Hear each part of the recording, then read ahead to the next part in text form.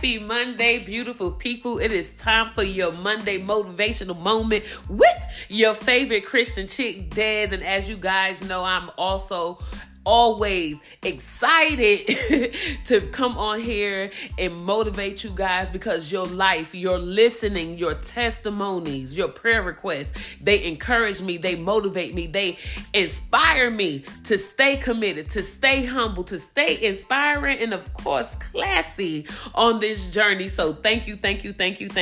You know, we have been focusing on blossoming, we have been focusing on blooming. We have learned that it takes faith to stand and bloom. It takes consistency. It takes persistence.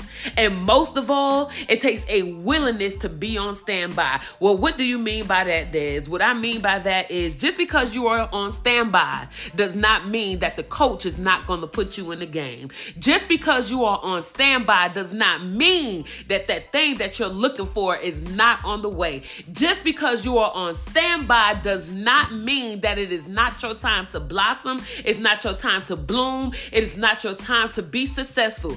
Being on standby means you're being refilled. You're being equipped with everything that you need to handle the task, to handle the job, and to handle the level of success that God is about to take you to, okay? So stay empowered, stay encouraged to do exactly what you know that you were called to do in this hour, during this moment, and in this season, so that you can live a life filled with blossom situations.